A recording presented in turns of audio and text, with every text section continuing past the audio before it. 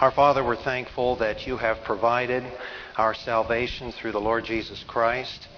We're thankful that you have seen to inscripturate your word and have protected the text of Scripture down through the centuries, so that we can say with Paul that all Scripture is God-breathed and profitable for doctrine, for reproof, for correction, for instruction in righteousness. The man of God might become mature, having been thoroughly equipped to every good work. We thank Thee for the necessity and for the sufficiency of the Word of God. In Christ's name, amen. Just to review one of the basic idea behind this framework approach that we're using in this class. Remember, it's a threefold thing, and the book of Ecclesiastes says the threefold cord is not quickly broken. And the threefold nature of what we're trying to do is we are trying to set forward the main steps in the biblical story, biblical history, in sequence. Second thing we're doing is we're presenting Bible doctrine, but stated such that it's linked to these great events of biblical history. And that's to prevent abstract theology.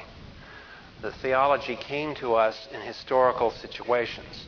God didn't reveal a theoretical textbook. And while systematics is important, and we're not diminishing that. In fact, we're substantiating the fact that the Bible is a system. The Scriptures set forward a rational system. And just like unbelief has a certain rationality, sort of pseudo-rationality, but it has a rationale behind it.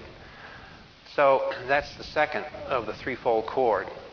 And the third thing that we're emphasizing is the exact opposite of whatever the Bible teaches. In other words, it's the Bible against the world system. And so we have spent time as we go through each of these events and the doctrines that these events reveal to show where unbelief strikes against that, where it protests against this. So we're always looking for the conflict and the contrast. Now, I think it's become increasingly obvious over the 5 years that we've been doing this. In just that short span of time, this country has gotten progressively more pagan. And in that time, it makes more and more sense then to approach the Scriptures as we are approaching it. This is not a substitute for exegesis. This is not a substitute for systematic theology. It's not a substitute for apologetics. But it's a combination of those three items. And I'm going to spend time tonight showing how Paul worked this through in an actual situation. And Divine, you'll have to excuse me, but you heard this before 2 weeks ago. The idea is that what we're doing is not something that I just made up.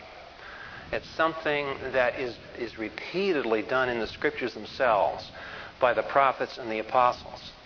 And they work this way, and you can see it most clearly with Paul against the pagan environment, because they were talking against the pagan environment. In other words, the civilization in which they lived was basically antithetical to Scripture in its very structure.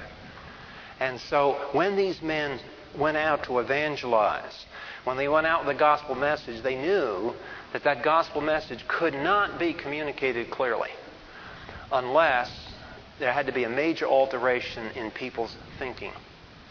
And the Bible has a word for that major alteration in thinking. It's called repentance. Unfortunately, the English word repentance has become very, very convoluted.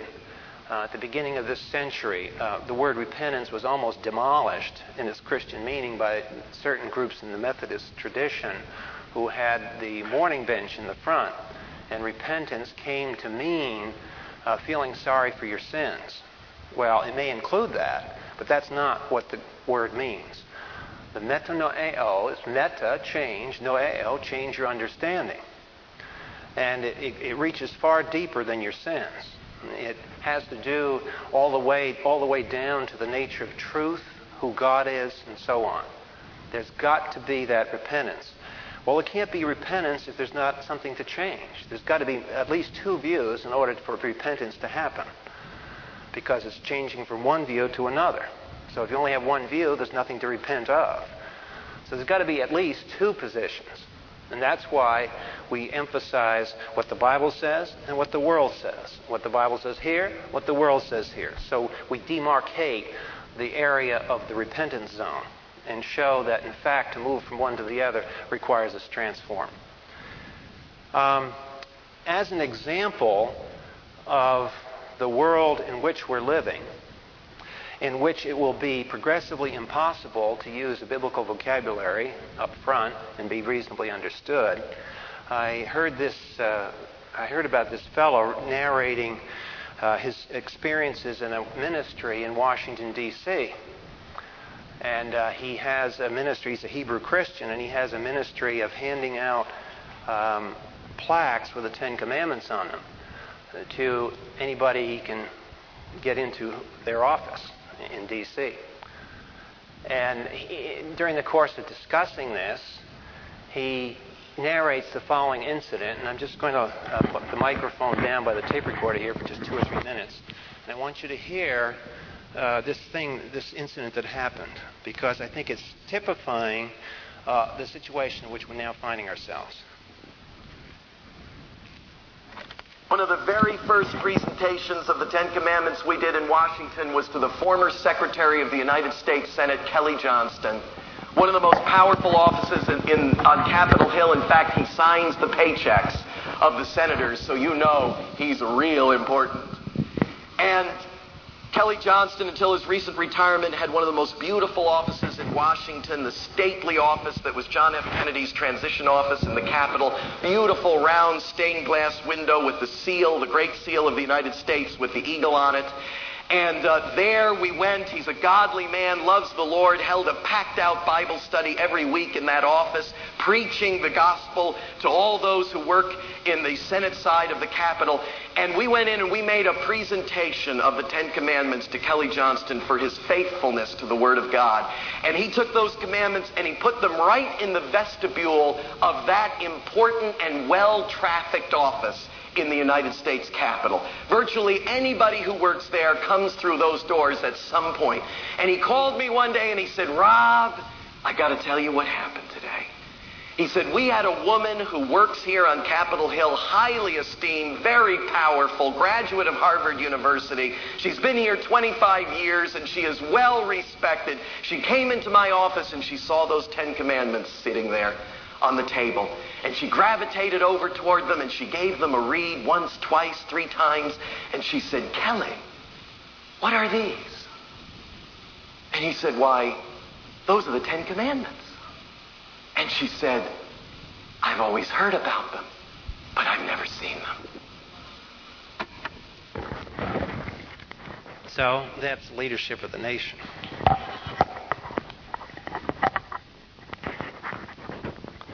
Now, given that as the environment, given the fact that we have a Harvard graduate being from the school that the Puritans set up to teach men how to preach the Word of God, and we're producing this kind of education, that's the target. That's our target. That's our neighbors. Those are the people in the power structure. Not only don't they want to follow the Ten Commandments, in this case, they don't even know what the Ten Commandments are. I was presenting this in Connecticut a couple of weeks ago, and I was emphasizing the fact that we have to, in confronting our pagan neighbors and the pagan society we live in, we have to follow a compare and contrast approach. Let me hook up the overhead again here. And in this compare and contrast, it often involves going far back into the framework we've studied. And I want to show an example of that from Paul himself. And this is to show that, in fact, when we sit here and we look at what the Bible says and what paganism says, we have to show contrast. down through on many areas, and particularly the areas that this particular person or this target group is dealing with or is conscious of. And I went through Acts 17 like I'm going to now, and we got through and saw what Paul presents to the Athenians and why he presented it, because he was refuting point by point by point a Greek version of paganism. He said, Charles, he says, it's interesting, after you got through doing that, he said, I was a missionary for many years in Paraguay, and my brother's still down there. He says, I was 27 years in the mission field, and my brother's still down there in Paraguay, and he was narrating the following problem. When he was trying to translate the Word of God into this tribal language, it's a very, very hard thing to do, to pick up a vocabulary that's going to communicate. And you want to spend all the time it takes to learn what word to use to translate God. The Roman Catholic missionaries went to Korea and picked out a word they thought represented God, and it turned out it was Satan. And they had all the Catholic Bibles translated, and they were wondering why nobody became a Christian. And then finally a Protestant linguist went in there and discovered that the Jesuit priests, who had usually done a pretty good job, in this case really dropped the ball completely and fouled up the whole complete presentation of at least the Romanist version of Christianity. Well, he said, my brother was struggling with a problem of trying to locate where in these people's understanding was there any remnant, deep down, is there any remnant of divine truth? Because we all know that they're descendants from Adam and Eve. And he said they're into spiritism a lot, animism, the spirit of the trees, the spirit of the rock, the spirit of the animals. And he said we had to be very, very careful, because I don't want to translate some word for God that's going to be misinterpreted as just another spirit to add to your 184 other ones. So I got to find some sort of unique thing here. So he didn't know what he was doing. So what he said, okay, I'm going to spend however long it takes. I'm going to find out what is their theology. So he queried them and queried them and queried them. Finally, he said, okay, I think I've got this. So what he did, he drew a picture on a piece of paper just like this. And he says, this is your beliefs. Didn't call it paganism. He said, this was your beliefs. And he started outlining the beliefs like this. He went down one after another, listed them on the piece of paper in their language that he was translating. And then he said, now this is what the Bible says. Boom, boom, boom, boom, boom. Now I want you to tell me, I'm going to hand these pieces of paper out, and I want you to tell me, am I right? Is this what you believe? And they had to go out on a hunting expedition for 2 or 3 weeks or something. And after the 2 or 3 week expedition was over, one of them came and said, I want to talk to you. So then one of the natives came back to his brother and said, and pulled this piece of paper out, and it was all dog-eared and obviously thought about a lot. And he said, you put these lists down. And he started listing the animist belief. And he started reading these off, which at least told the guy, we're getting to the language at least. So yeah, I believe that, I believe this, I believe this, I believe this. But he says, but the God that you're talking about, the God of the Bible, says this is true, this is true, this is true, this is true. So he said, today I believe the God of the Bible. And he folded the piece of paper up and flipped it over. And he said, what a remarkable illustration of repentance. Because here was a change in understanding. The person has not been yet saved. This is pre-salvation repentance. Because they can't understand the gospel until this happens. So here's a case where all of this was preliminary to the gospel. We don't even get to the gospel yet. Because the categories are so screwed up, any attempt to preach the gospel is going to be totally absorbed in their own framework. Remember the illustration we gave the last couple of years? The interior decorator, you've contracted with a guy to come, and he shows up with a bulldozer, and what he wants to do is not redecorate the house. He wants to tear it down, rebuild. That's the example of the Word of God.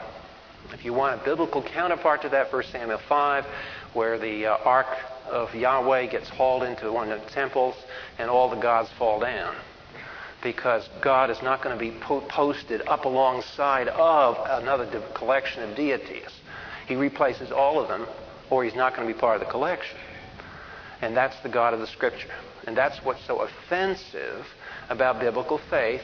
And you as a Christian are going to bear that offense. People are going to be offended because the Bible is an exclusivistic faith. There's no room for any other opinions. And we live in a democracy. And there's something about the democratic spirit, while it's somehow related to man's ability to choose, it's also related to a satanic concept. And that is the idea that everyone's opinion is equally valid. And that's not true.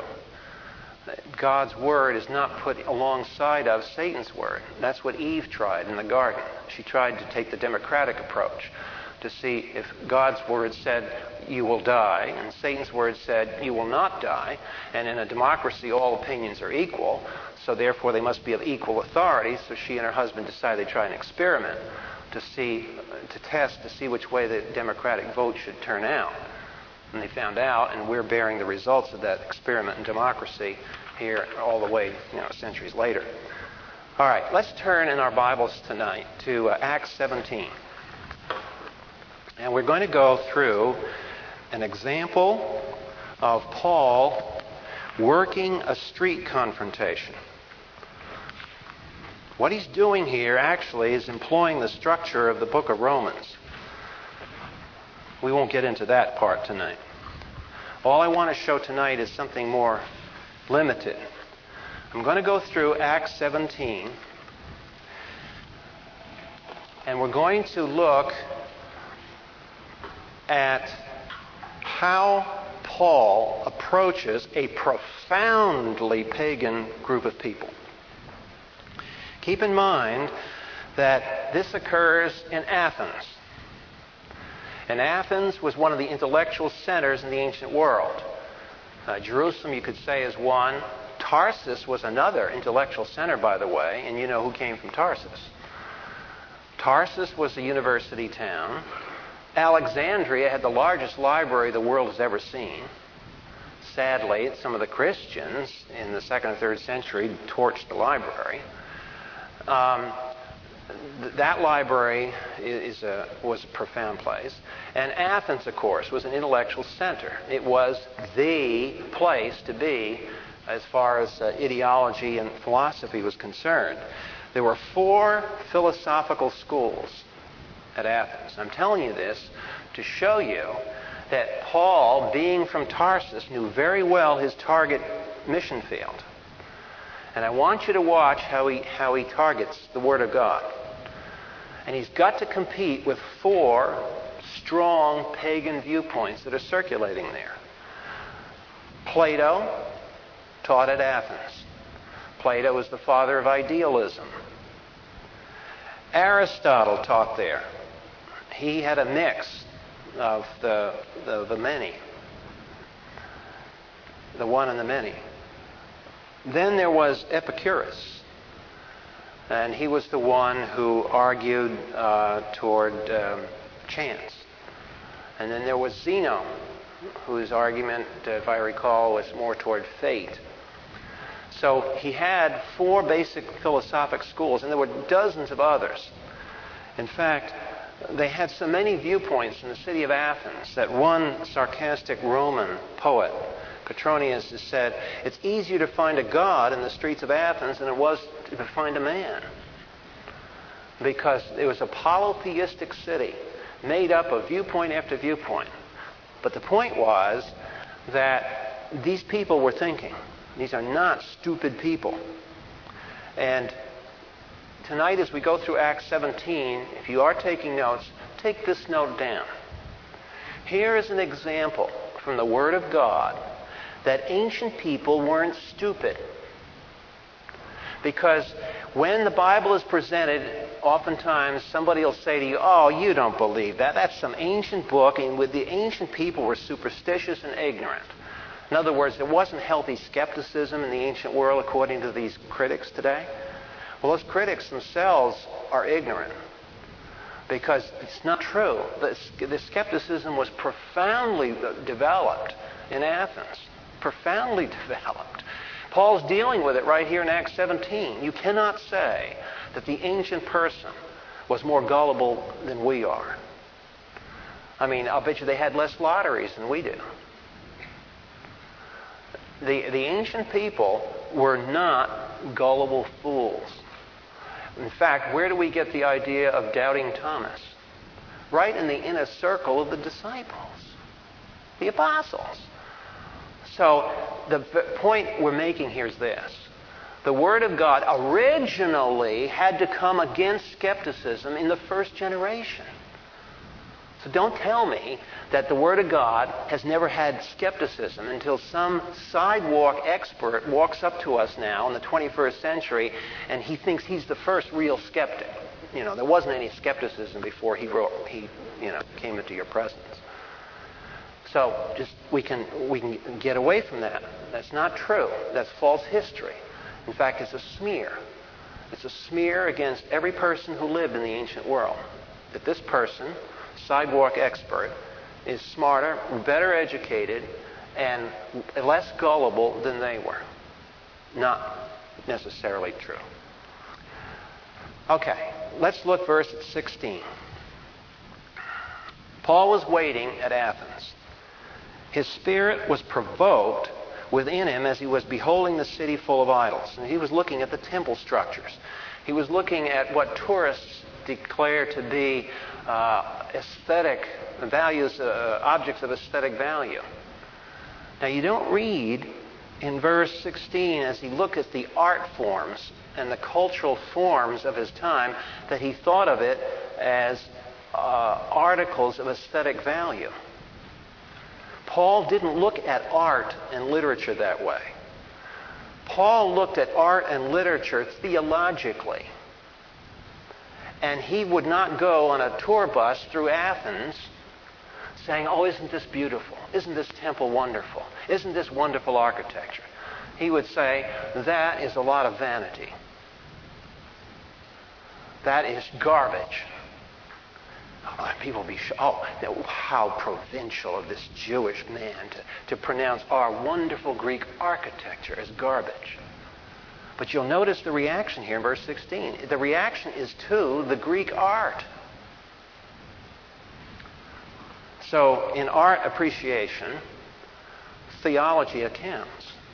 And see that in any art appreciation course you ever take, that's the furthest from the classroom you'll ever think of, is that something theological is going to intrude in a course on literary analysis or artistic appreciation. And yet here we find him angry because he's looking at the art forms of a pagan culture. He was, verse 17, he was reasoning in the synagogue and so on. And then in verse 18, notice in verse 17 also, he was in the marketplace every day. So he was arguing the gospel. And, people say, well, two things polite people don't do is talk about politics and religion. Well, Paul talked about it quite freely, and he did it every day in verse 17.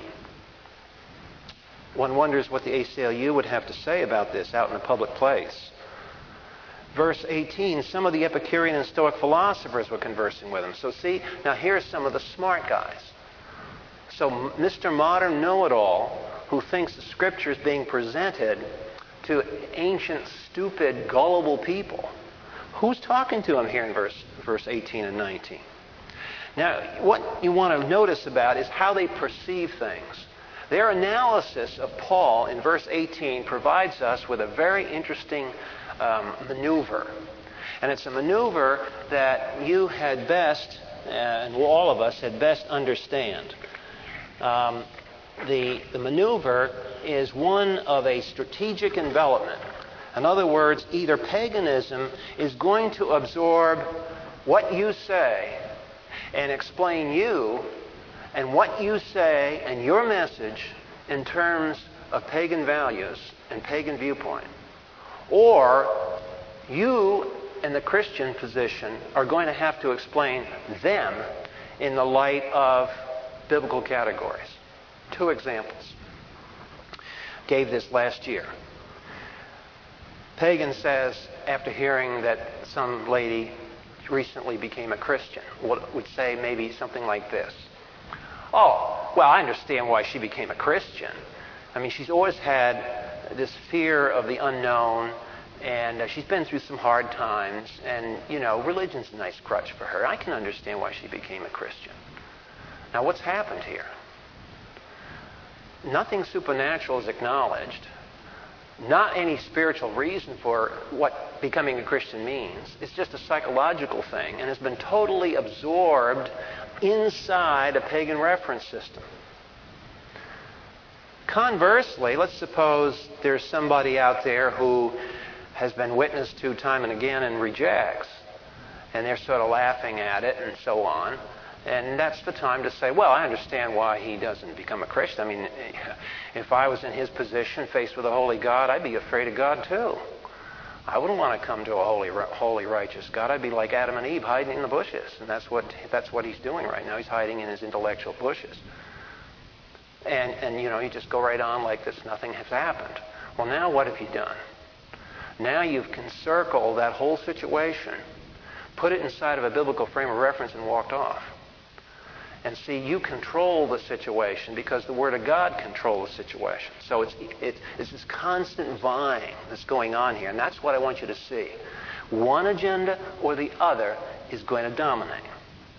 Now, watch what happens here in verse 18. Paul has been arguing with them daily in the street, so they've heard the gospel. At the last end of verse 18 is their rehearsal to us about what they think he's saying. Now watch this. Here you've had the clearest apostle to the pagans in all of biblical history. He has presented the gospel again and again and again and again. But at the receiving end of this transmitted message, here's the way it's coming through to them.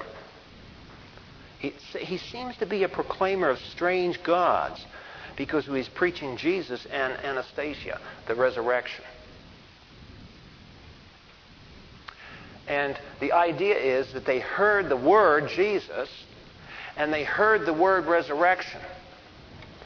So let's watch this, because it's going to happen to us today for sure. So here are two words.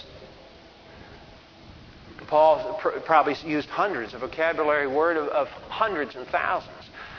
But there's two words that really bug these people. And they couldn't understand, what is Paul talking about, this Jesus and resurrection? They must be gods. So they deified Jesus and resurrection by trying to classify them somehow inside the pagan system. You see what's happening? The classification tool is being controlled by the pagan agenda. So what they try to do is they're saying, well, they must be some sort of gods. Okay? And then from that point, they got a problem politically.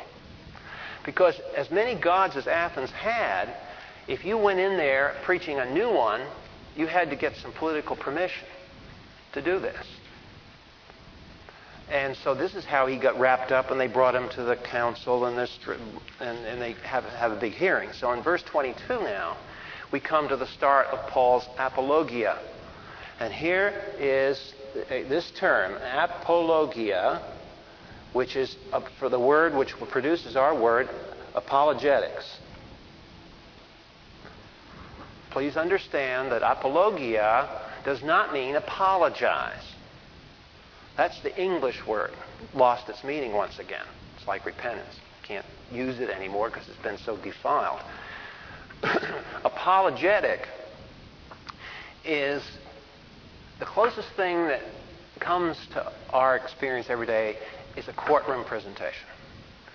If you were accused and you hired a good attorney, a defense attorney, the apologia is what he would give to the court.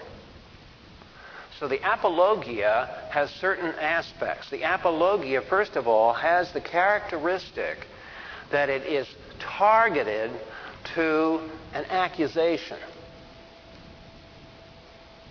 That's why in 2 Peter 3:15, what does it say? Sanctify the Lord God in your heart and be ready always to give a what?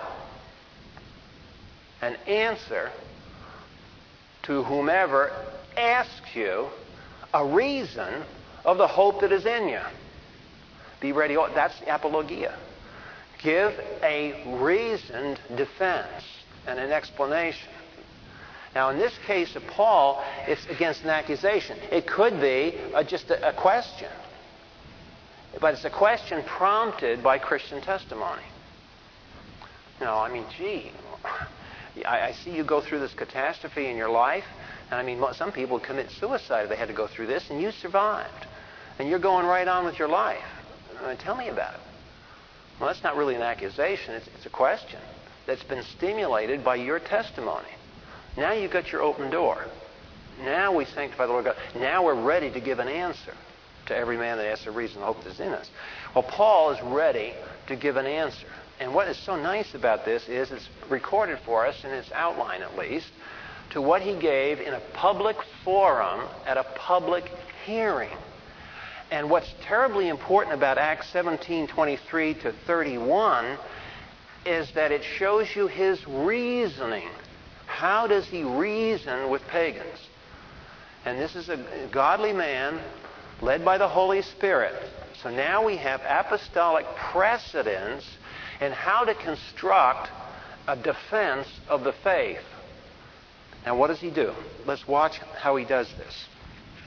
If you have a study Bible, you'll notice that there you should see a whole bunch of marginal references to the Old Testament. So if you don't have a study Bible, I'll try to point these out, but we don't have time tonight to go through all of them. But if you have a good quality study Bible, your margin should be full of references to the Old Testament here. He says,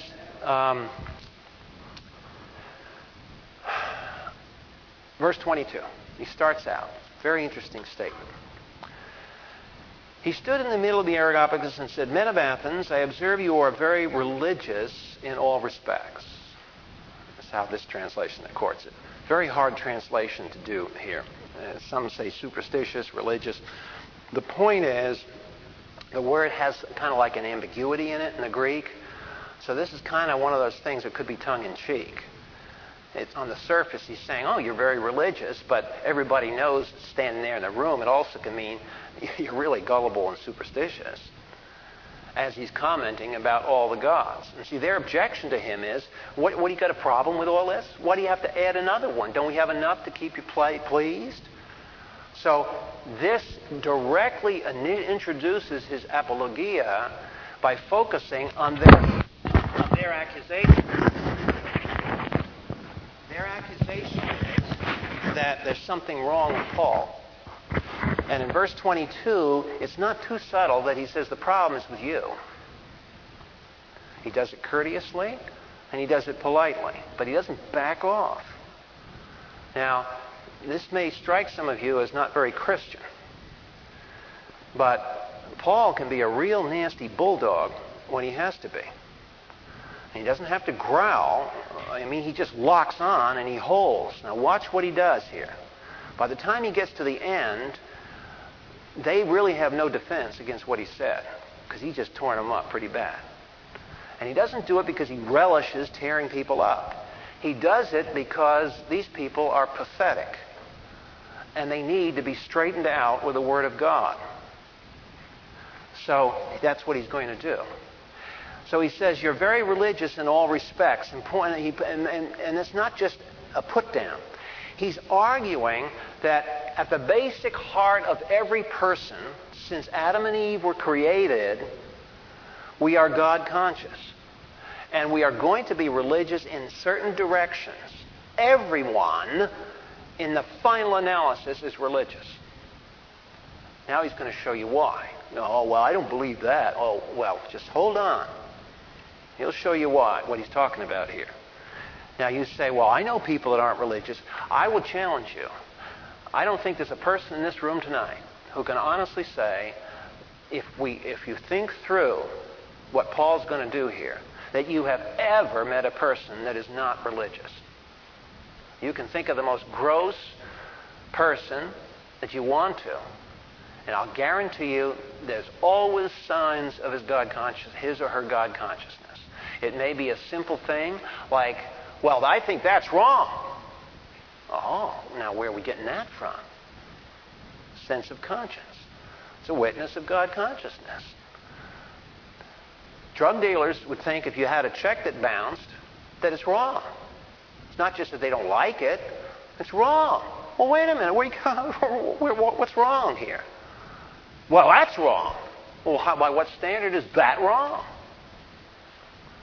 So every person at base cannot fully eradicate the image of God in them.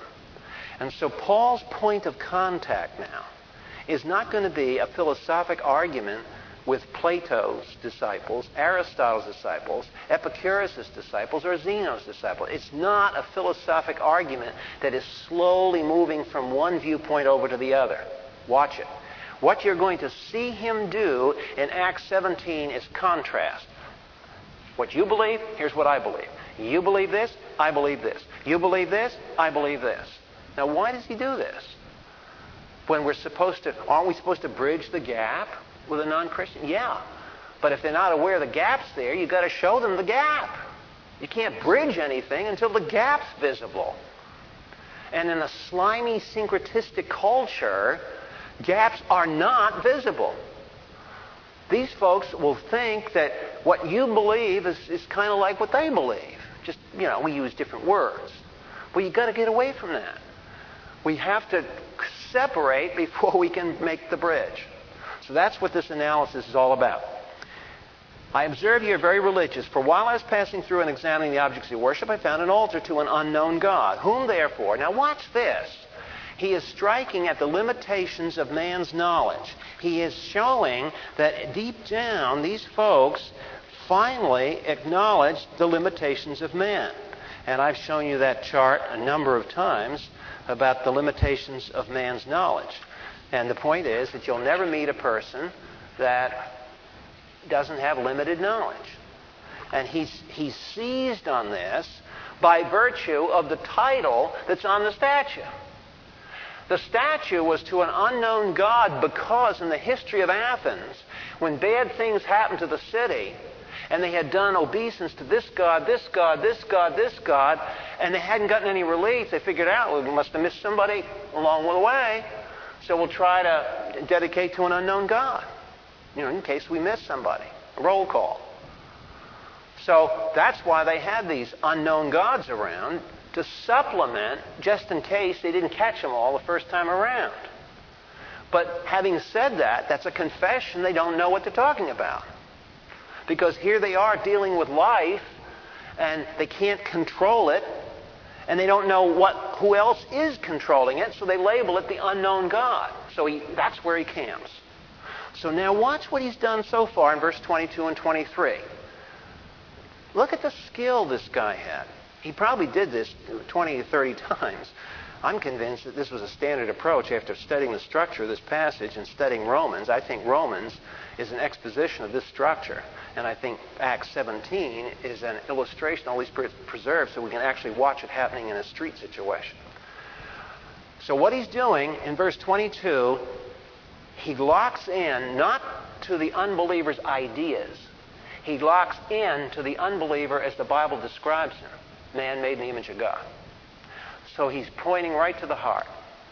He knows what's in the heart of the target. Namely, that what is going to happen here is that we've got to waken up the God consciousness there. And that's what he's driving for, right there. Then he says, here's what you've said. You've admitted you don't know everything. Now I'm here to preach to you. You notice he doesn't say in verse 23 that I'm going to construct a proof for the existence of God. It's not in there. There's no proof for the existence of God. Because the idea is you can't prove anything until you have the logical structure of the God of the Scriptures. So unless there's the God of the Scriptures, you can't prove anything. So therefore, we're not proving God's existence in terms of some pagan prior view. Rather, he says in verse 23, look at this one. You see what I mean by the fact that this guy has such courage to come on in such a profound way? Now, if you were the people in this hearing, how would you like it if this guy gets up in front of you, points to you personally, and says, what therefore you worship in ignorance, I'm talking to you about. Do you feel a little attacked if he came on like that to you, waving his little Jewish hand at you? I bet you'd feel under attack. And that's good. That's where you should be. This is the Word of God going forth. He's got bullets in the gun. He's going to start firing them. So you're going to be ducking. That's good. Shows you it's good trigger on that gun. So there's tension here. And unfortunately, most of us don't like tension. And it's uncomfortable to be around in a gospel presentation because there's always tension involved. And it's unavoidable. All right, let's watch what he does now. Verse 24. The God who made the world and all things in it, since he is the Lord of heaven, does not dwell in temple made with hands. Look at your margins, and you'll see verse 24 takes into account Isaiah 42:5 and 1 Kings 8:27. So right there, he's talking about Old Testament passages.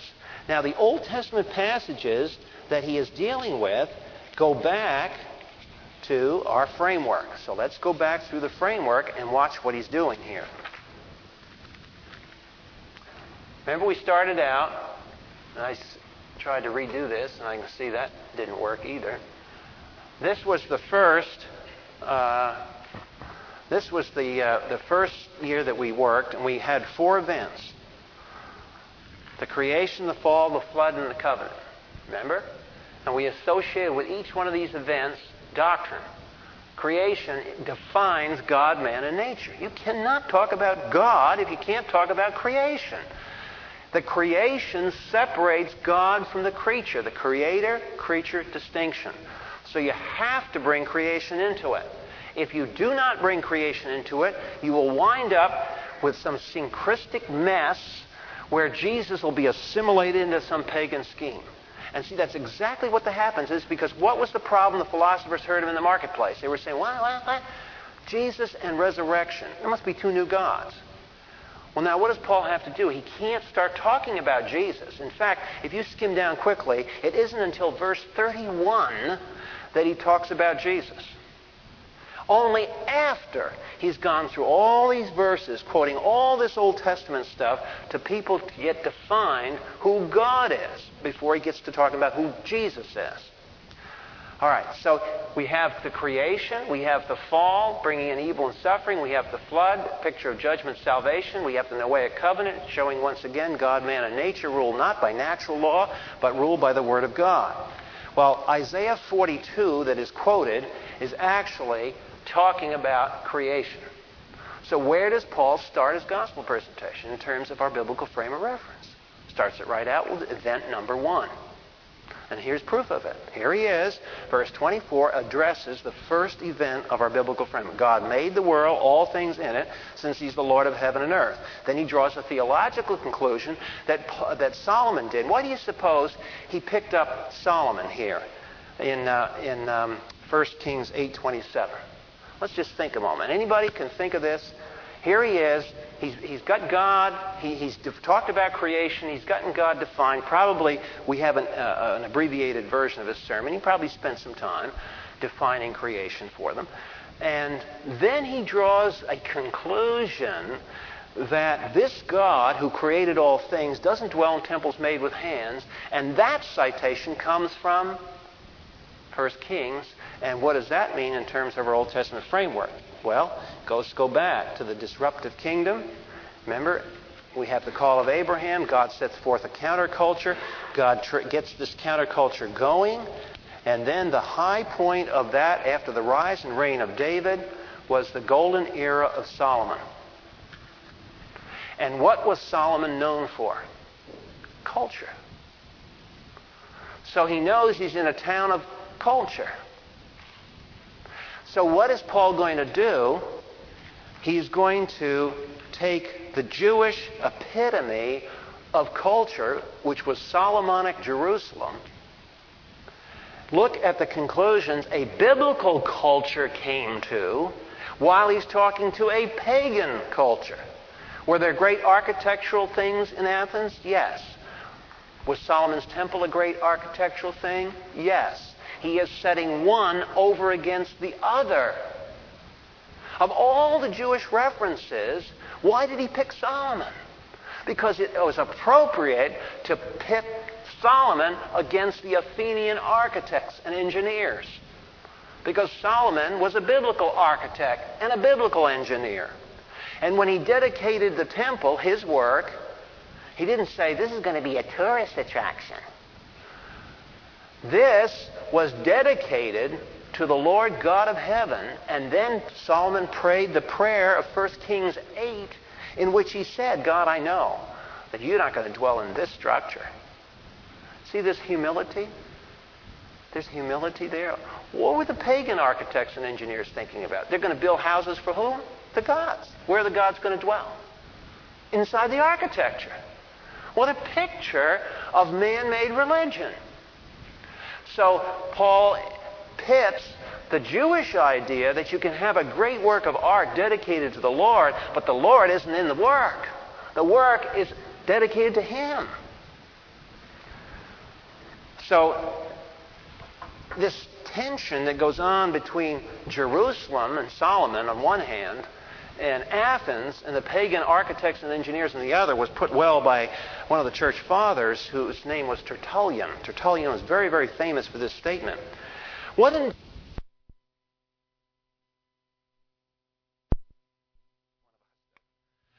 He was a great combat guy for the gospel in his day, Tertullian. And he said this, what indeed has Athens to do with Jerusalem? See, his problem was that there were Christians running all around the eastern end of the Mediterranean at the time Tertullian lived, who were trying to amalgamate the gospel in terms of Greek philosophy. It's where Augustine got screwed up. Read too much of Plato instead of reading about Solomon. What indeed has Athens to do with Jerusalem? What concord is there between the academy and the church? The academy was the place where Plato taught, or Aristotle. It was always called the academy. Our instructions come from the porch of Solomon. Now that was a little tongue-in-cheek jab, because it was the porch of the academy where they used to teach. So what Tertullian says, yeah, we have a porch too. It's called the porch of Solomon. See what Tertullian did? Who of all the people in the Old Testament did he go back to when he had to get up and make this statement about biblical education versus non-biblical education? Who was the person he picked up? Solomon. Why? Golden era. Know your Old Testament framework. It's obvious why he picked Solomon out. What concord is there between the academy and the church? Our instructions come from the porch of Solomon. Away with all attempts to produce a model Christianity of Stoic, Platonic, and dialectic composition. We want no curious disputation after we have possessed Christ Jesus. And see, that was his plea. To let's be biblical. And let's not try to amalgamate things. All right, so Paul goes on, and he, in Acts 17, proceeds beyond talking about Solomon. He's made the conclusion, architecture and human works do not encapsulate God. God encapsulates them. So, obviously, by the time you get to verse 24 in this public hearing, we've had quite some serious separation happening here. You see what he's doing? His God concept, first of all, let's review. Point 1 about verse 23 is, you guys know God exists. Romans 1. I know you know He exists. I know that you believe in absolute truth somewhere when it's convenient to do it. It all comes to the surface. So really what you have here is an accusation of hypocrisy. That every unbeliever in principle has to be a hypocrite. Every unbeliever has to be a hypocrite. Christians may be hypocrites, but it's accidental and not deliberate. But the unbeliever has got to be a hypocrite because he can't erase the image of God in his heart, but he can't let it loose because if it does, it reminds him of the God with whom he has a responsibility. He's got to suppress it. So unbelief is inherently hypocritical.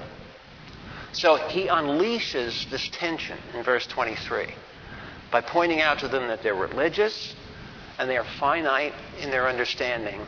And so when you put those two together, you've got to have an absolute point of reference. And he says, I'm going to give it to you. Then in verse 24, he completely severs God from their understanding to the biblical understanding. If you're going to talk about Jesus as God, let's get God defined properly. So he goes to the creation to define that basic terminology and get that creator-creature distinction functioning. Got to do that. Head of the discussion. Then he concludes the theological conclusion of the creator-creature distinction in its architectural and engineering context by noting Solomon. So he's done all that by the end of verse 24. Now, do you get the impression he's not interested in building a bridge? What he's interested is doing exactly opposite to that. He wants to divide. He wants to separate. He wants to create a chasm. Then later on we'll talk about what we have to do about it. But until the chasm is clear, there can't be repentance because there's not a difference in viewpoint. So let's look in verse 25. Neither is he served by human hands as though he needed anything, since he himself gives to all life and breath and all things. Now, this is taken from Psalms. You can see that. One of the Psalms he quotes is in the context. God says, look, if I were hungry, I wouldn't ask you. You know, your lunches aren't big enough for me. So I'm not going to beg food from you. So now what is he doing? What was the essence of pagan religion? Think about from what you might have read about, magazine articles you've seen. What do you see pagans do all the time? They're giving things, alms giving. They're always doing something. And it's like God needs this stuff. Now it's interesting that the giving in the Old Testament, while it was directed to God, but where did it go? It recycled back into the welfare of the people. It financed the priests. And what did the priests, were they supposed to do at least? Teach the Word of God, administer public health, and all the rest of it. So it wasn't consumed in some stupid religious thing that was socially useless. So God gives to all things, and the doctrine that we're talking about here is that as God is creator over the creation, we got the creator-creature distinction. As that distinction holds, there's a word that theologians use to describe the point that Paul's making here, and it's called this: aseity. And aseity means that God is totally and completely self-sufficient. He did not have to create the universe. Now, if we said last year and the year before, in certain religions of solitary monotheism, God did have to create the universe. Why? Because if he was solitary, what attribute can he exercise? Love. So if you have a solitary monotheism, you've got an insufficient and incomplete God who has to supplement himself with a created object outside of himself in order to exercise the attribute of love. But the Bible says that God is triune, Father, Son, and Holy Spirit. And Jesus Christ said that, Father, you have loved me from before the foundation of the world. So before the universe was created, love existed and was exercised among the three persons of the Trinity. Can't happen in a solitary monotheism. It certainly can't happen in a pagan world situation. So, he's just emphasizing again in verse 25 the nature and the character of God. Now, we're going to stop there tonight because next week we're going to go into some more of the things that he's separating and defining. And I want to, at this point, review, just in closing, that frame of reference, because you're going to see it as he works his way through the framework. Once again, 4 basic events that we have in the Scripture, all covered in the first 8-9 chapters of Genesis. Everybody should know these cold. Creation, fall, flood, and covenant should be second nature to you. And it should also be second nature to you that when you think of these things, and you ought to think of these, think of them as a child would think of them. They're stories. Imagine yourself there. Think of what the flood must have looked like. Think of what it was like on the Ark of Noah. Use your imagination. Fire it up. Use it. Turn off the boob tube. Let this tube start working. And as you think about these events, start thinking about, oh, that event shows this is true about my God. And now you're bringing in the doctrine. Creation defines God, man, and nature. The Noahic covenant tells you how God rules. And you know why we're sloppy here? Let's give a quickie right here. You know this Noahic covenant? God implemented a verbal covenant that controls the physical, geophysical universe. Right? That's what the rainbow's about. Rainbow is signature. Rainbow is a picture of the throne of God. And yet, why do we go around talking about natural law? What is this thing called natural law? Well, that's just gravity and that's just electric. It works independently of God? Well, no, but God just created and kind of left it there. No. That's not the biblical view of God. There's no such thing as natural law in that sense. It's really a bad term that we've allowed to creep inside our vocabulary, creep inside our mind, and think there are these absolute laws, and then once in a while God will come in there and interrupt them. God works all the time. You see, if you have an idea of locking him out through natural law, why do you bow and pray? Because you know, in that view of natural law by definition is true 99% of the time, and if you're praying contrary to the natural law, there's only a 1 or 2% chance your prayer is going to be answered. So you see it eats into your prayer life. So this is not just theory here, this is practical application. And then we went in and we discussed the second year. We talked about the disruptive kingdom. And we said that this kingdom is always disruptive. Paul's disruptive in Athens in Acts 17. Anytime you open your mouth about the gospel, you're a disruption. Why? Because the world's fallen. The enmity, the mind of the flesh is enmity against God, not subject to the law of God. And so it's created this culture, the fallen Noahic culture, the paganized culture. And we come along talking about the Lord and the gospel, and we're disruptors. So we have to understand we are going to be perceived as disrupting people. And that's just, hey, that comes with the goods. Then we saw the last half of the Old Testament, the king's discipline. And we said that there you have the fact that the God is serious with his own chosen people. They mess up, they get spanked. They get chastened. God did not rule the Jewish kingdom by Dr. Spock. He ruled it with a paddle. Now, I can just see some lawyers interpreting this. Can't you now? They say, oh, you know, that Old Testament, you know, you look at the Old Testament and that's abuse of the elect. That's abuse. And it's pretty heavy abuse. You know what happened down in here with the exile.